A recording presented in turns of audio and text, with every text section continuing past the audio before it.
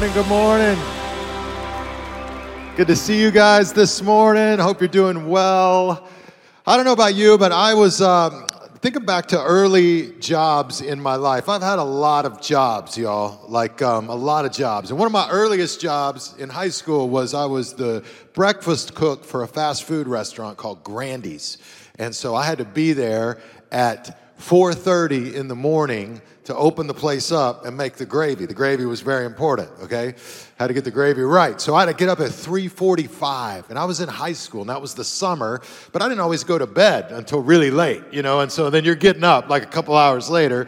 I remember I'm driving down the road, headed to work, to Grandy's, 4 in the morning, 4:15 in the morning. I'm trying to stay awake. I've got the windows rolled down. I've got the music cranked up, and I'm like air drumming, just trying to keep it going, right? And then, we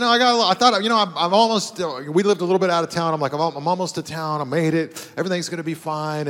And so I turned the music down just a little bit, kind of sat back, and I relaxed. And the next thing I know, the steering wheel is shaking in my hands. And I opened my eyes because I had fallen asleep at the wheel. Doing like 60 miles an hour down the freeway. I'm completely off the freeway. I'm in the grassy median between the other side of the freeway and the side that I was on. And my car is like swooshing back and forth. And I thought, I'm going to die. And it was a moment. I waked up faster than I've ever woken up in my entire life. And by the grace of God, I was able to get my little car stopped so that I could sort of recover and go on down the road. But I tell you that story because I think it is very easy in our relationships to fall asleep at the wheel. It's very easy. Like when you first start dating somebody or whatever, like you want to impress them. You want to put your best foot forward. Like you put out effort. Guys take showers. Crazy stuff happens, like there's all the, like you find out, maybe you don't even like sports, but you find out what sports team they like and you act like you like sports or you act like you care about half the stuff they're talking about and you're like, whatever, but you like them and you're pursuing them and you're going after that relationship, right? And then what inevitably kind of happens is like after you win the prize or you get married or whatever, like after you're together, it's easy to get lazy. It's easy to kind of turn the music down and just sort of sit back and coast. Before you know it, you have fallen asleep at the wheel and you're headed for a crash. So I want to talk to you today about how we can avoid falling asleep at the wheel in our relational life. Not just romantically, but our friends, our kids, our family members. Because we looked last week at how the quality of your life is set by the quality of your relationships. All the health and well-being studies agree on this. Like if your relationships are good, you can handle whatever life throws at you. If your relationships are bad or deteriorating, then man, it just makes it so much harder to deal with all the things coming at you. So we dived into the Song of Solomon last week. This amazing Cinderella story between Solomon and his bride, and we kind of began to look at this love poem as it's broken down. And I want to pick it up, chapter 1, beginning in verse 7. We'll bring the scripture up on the screen. But she's speaking. When we get to the red word, say it real loud here with me. But here's what she says. She says, "Tell me, my love, where are you leading your flock today? Where will you rest your sheep at what? At noon." So, you read the Song of Solomon, you're like, what is this about? But here's what she's saying. Where are you going to be at lunch? Let's do a date. Let's hang out. You tell me where you're going to be, and I will meet you there at lunch. They're dating. They're pursuing each other. They are staying engaged in this relationship. They're putting effort in. They're being intentional. And that's what she's saying. Where are you going to be at noon? That's where I'll be, and we'll do a date together. Listen, dating isn't just how you find someone. Dating's how you keep someone. Dating isn't just how you find someone, it's how you keep someone. And some of us that have been together with somebody a long time, we're dead asleep at the wheel. We just don't know it yet because we haven't gone off the road, right? But we're like, we haven't been, some of you, you've been together so long, you can't remember the last date you went on. And I mean, look, y'all, Target does not really count in my book. Like, we went to the, we went to the grocery store together. That's good, right?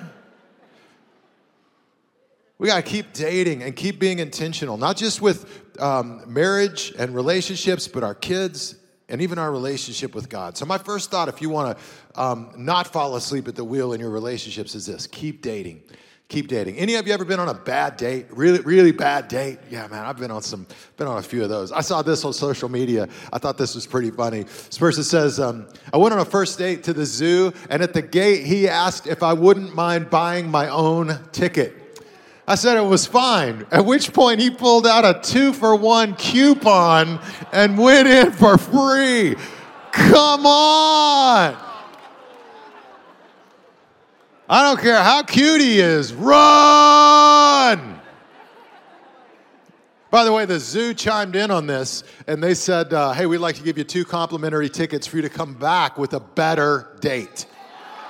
Yes. Yes. Oh, man, it's crazy.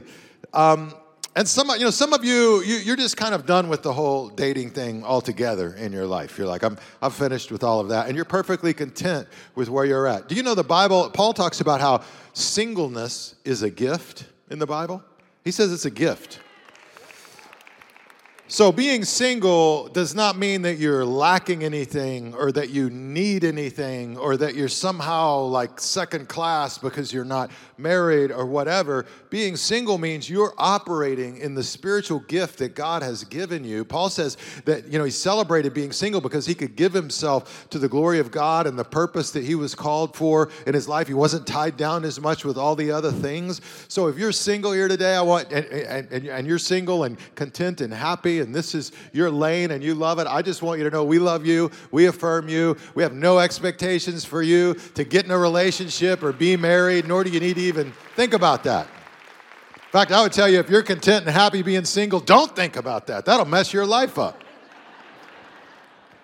Everybody says amen, right? Quietly if you're sitting next to that person. It's real. Some of us are here and maybe you're single, and maybe you're just, you're open, if God brings somebody along in your life, but you kind of wonder, like, how do I meet this person? After service last week, this lady goes, Pastor, my question is, like, how do I meet somebody to date in my life? And I said, well, most people do that online now. And she says, I'm not doing it online. I'm like, well, okay. I said, well, this is my 2 cents. Like, basically, you want to be around people who are going the direction you want to go, who are sharing the faith that you already share, and who kind of are already seeing life the way you see it. And if you put yourself around people like that, then prayerfully, maybe God will bring somebody up, somebody will emerge in that community that could be, a really powerful person for you, a life partner for you in your life. But I said, I think you find that primarily in the church. And so I said, man, she says, where do I meet somebody? I said, well, you just hang around the church a lot. Hang around, man. And that's what Lori and I did. You just let God, all of a sudden, like we were just kind of serving God and doing our thing. And then I looked over and there's Lori, and I'm like, hey, what's up? How you doing? I called her up, asked her out on a date, very first time. I was already kind of serving in ministry, which makes it really awkward. Can we just admit that? Like, pastor guys asking you out on a date, what's happening here?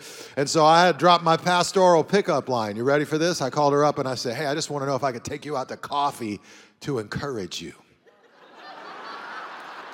Oh, I've been encouraging her ever since, y'all.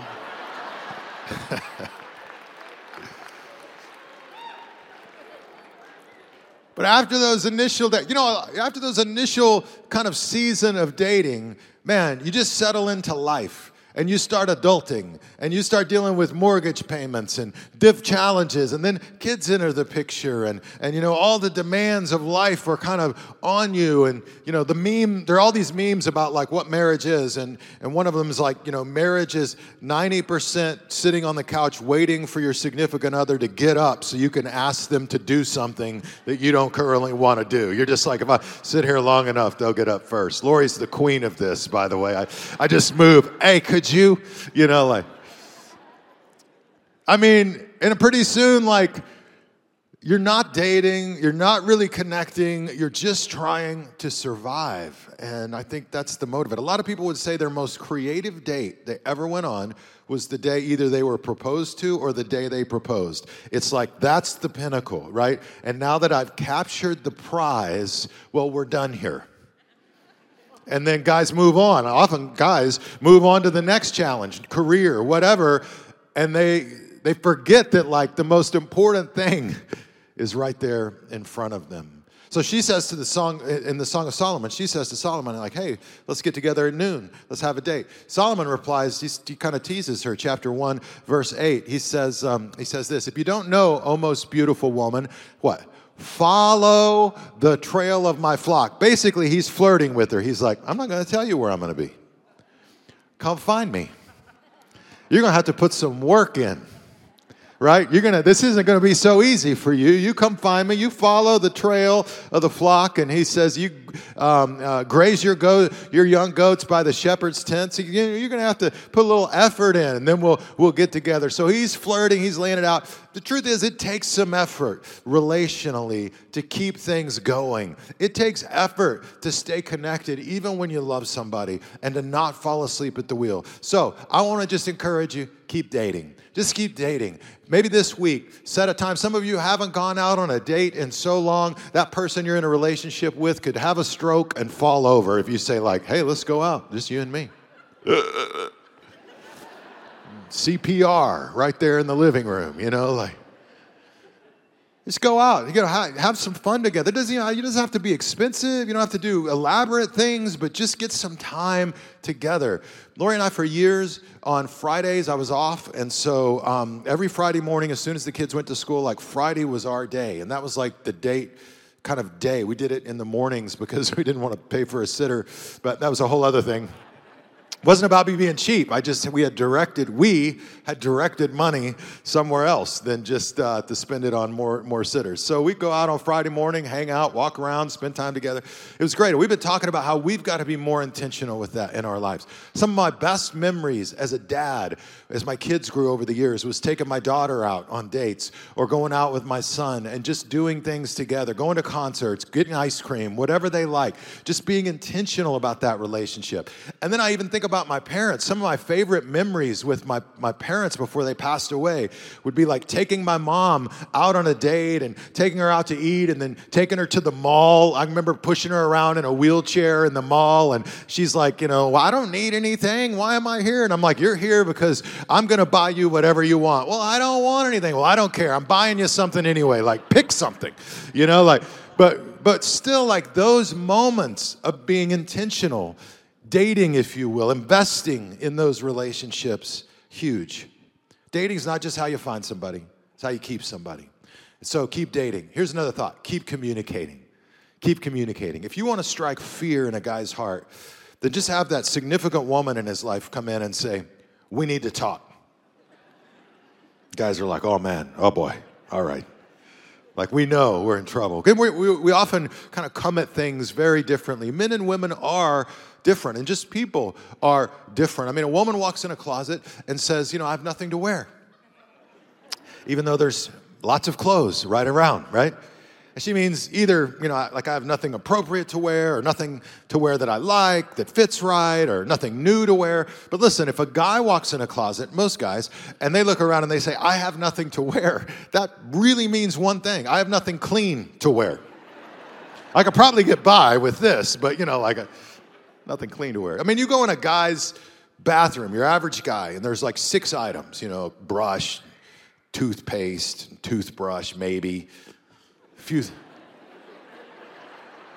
You go in a woman's bathroom, there's 237 items, and we don't even understand what they are, and they're everywhere, it's very confusing and overwhelming. I'm just saying we're very different, and communication is what can keep that relationship going through all of the different ups and downs. And you see great communication in the Song of Solomon. Look at this. Chapter 1, beginning in verse 15.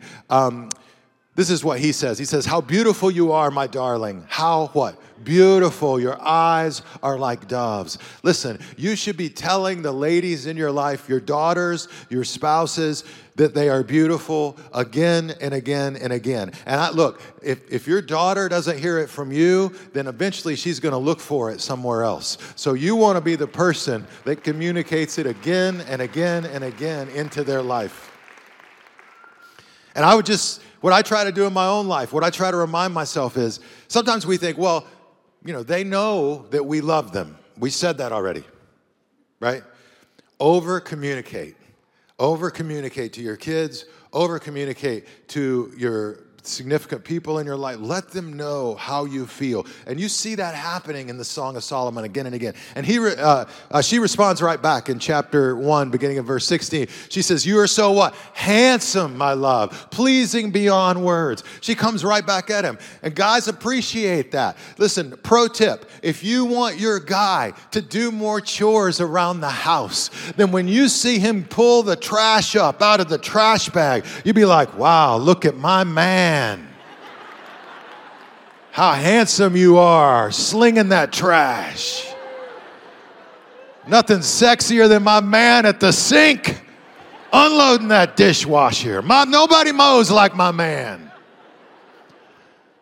Now listen, we're simple creatures. That'll go a long way with us. Like, yeah, that's right. Check this out. Over-communicate how you feel. And then in communication, I think sometimes it's helpful to think about the different levels of communication. Some researchers came up with sort of a simple framework to talk about different levels of how we communicate. And the first level, the simplest level, is just facts, right? This is where we just talk about hey, what'd you do today? I woke up. I went to school. Okay, facts. And the temptation is, you've been with somebody for a while, this becomes your whole life. Just dealing with the facts. Did you pay that bill? Did you go to the grocery store? You have this on your calendar? Facts. There's another level of communication, and that's where we start getting into feelings. And we talk about, how we actually feel, like things that are going on inside of us, things that are actually kind of happening inside of us. And then there's even a deeper level here where we not only talk about facts and feelings, but we also we keep talking about dreams, where we're headed, where we're going, where we see our life in the years ahead.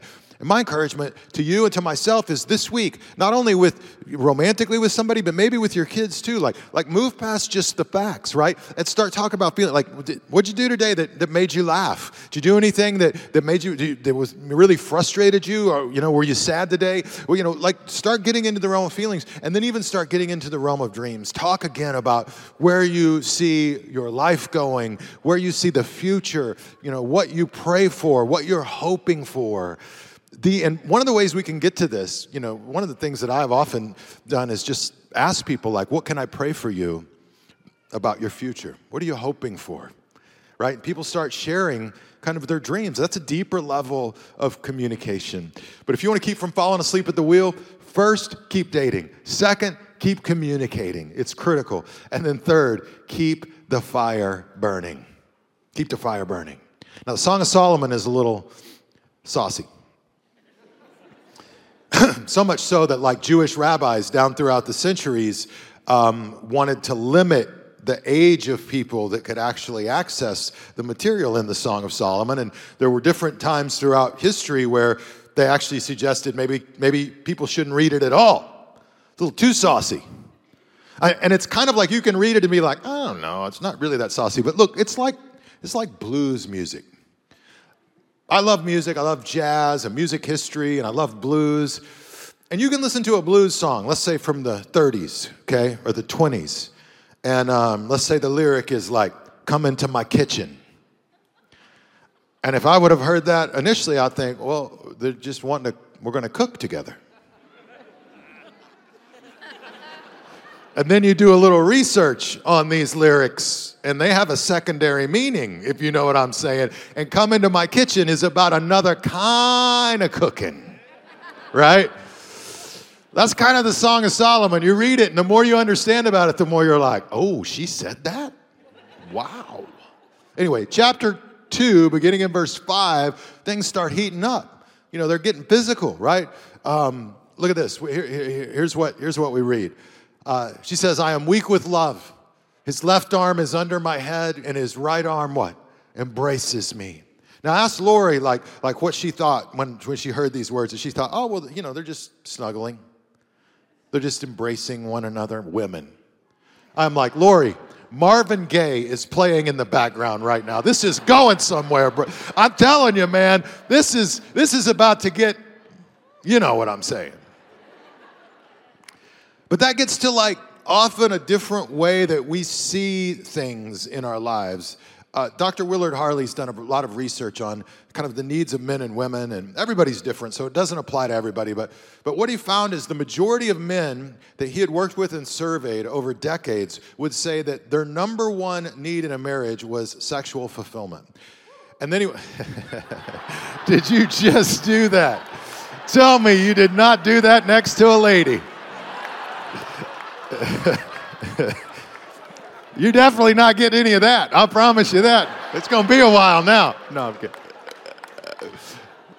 I'm kidding. What was I talking about? I don't know. Dr. Willard Harley, sexual fulfillment. But he said that the number one need of women was affection. Affection. That's right. There it is. And guys are always like, well, yeah, man, I get that. Yeah, I'm affectionate. I slap her on the backside, when she walks by, right? Cat call her from the living room. What more do you want, man? Kiss her every now and then. That's affection just overflowing. But she will tell you that affection is something else. Affection is holding her hand. Affection is making her feel safe. Affection is sitting next to her on the couch and holding her and cuddling her and not expecting it to go anywhere else, creating that kind of safe environment. That's affection. And so when Lori reads the Song of Solomon, chapter 1, verse 5, she's like, affection. When I read it, I'm like, Marvin Gaye. So, we come at it from different perspectives. But the challenge in marriage is, the temptation is to start making it about our needs at the exclusion of the person we're in a relationship with. And I know this is a very complicated area. And actually that whole area of sexual intimacy in a marriage and in a relationship is a landmine, for a lot of people. It gets all the PR because we live in this hyper-sexualized world. But the reality is it's one of the biggest struggles people have in navigating in relationships. And so it's an issue. Paul talks about in Corinthians, he says that marriage, and in this context of intimacy, he says it's really about serving one another and trying to meet one another's needs.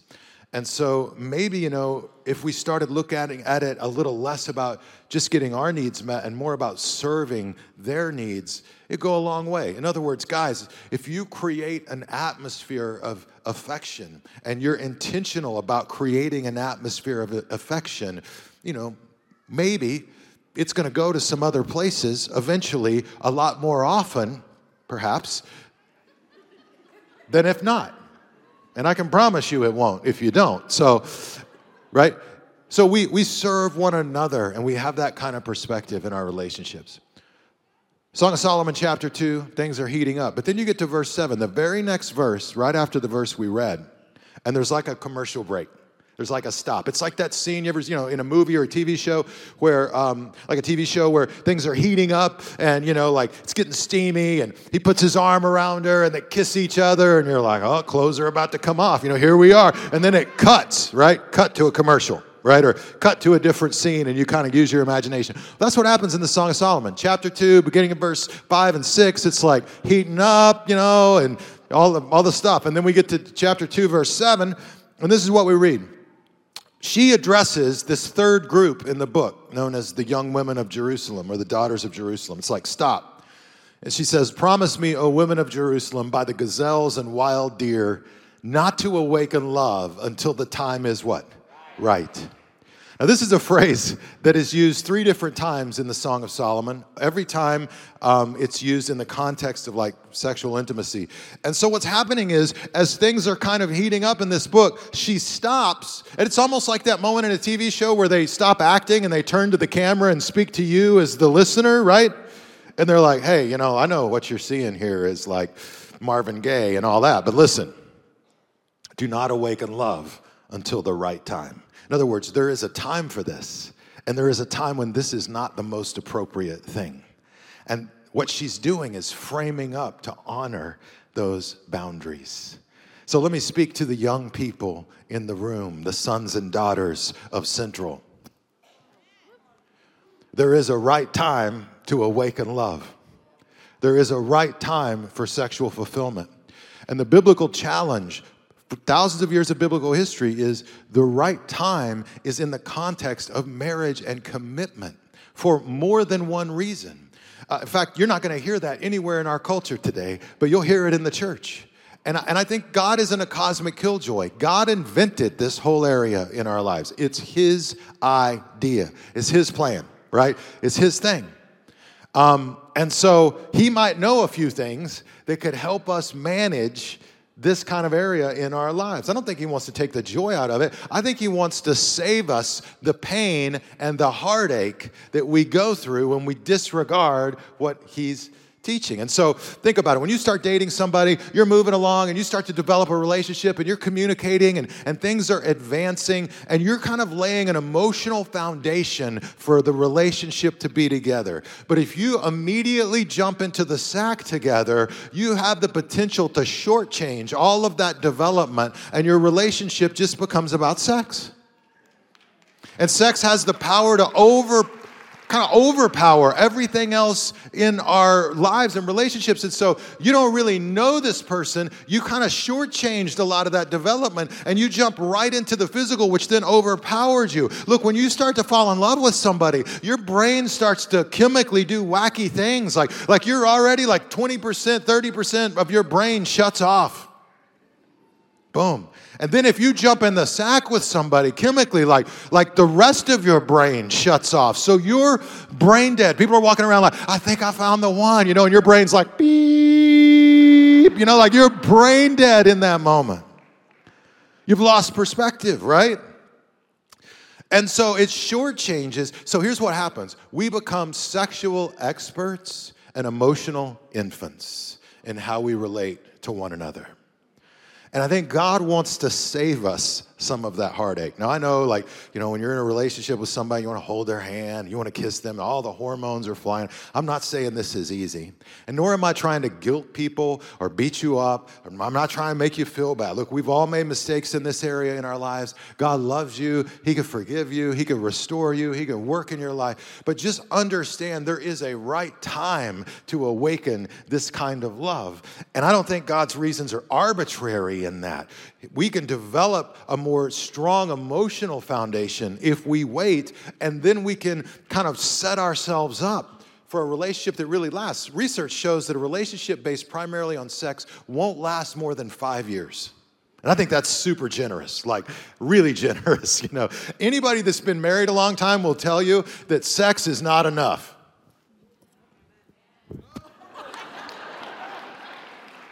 It's great. Not enough, right?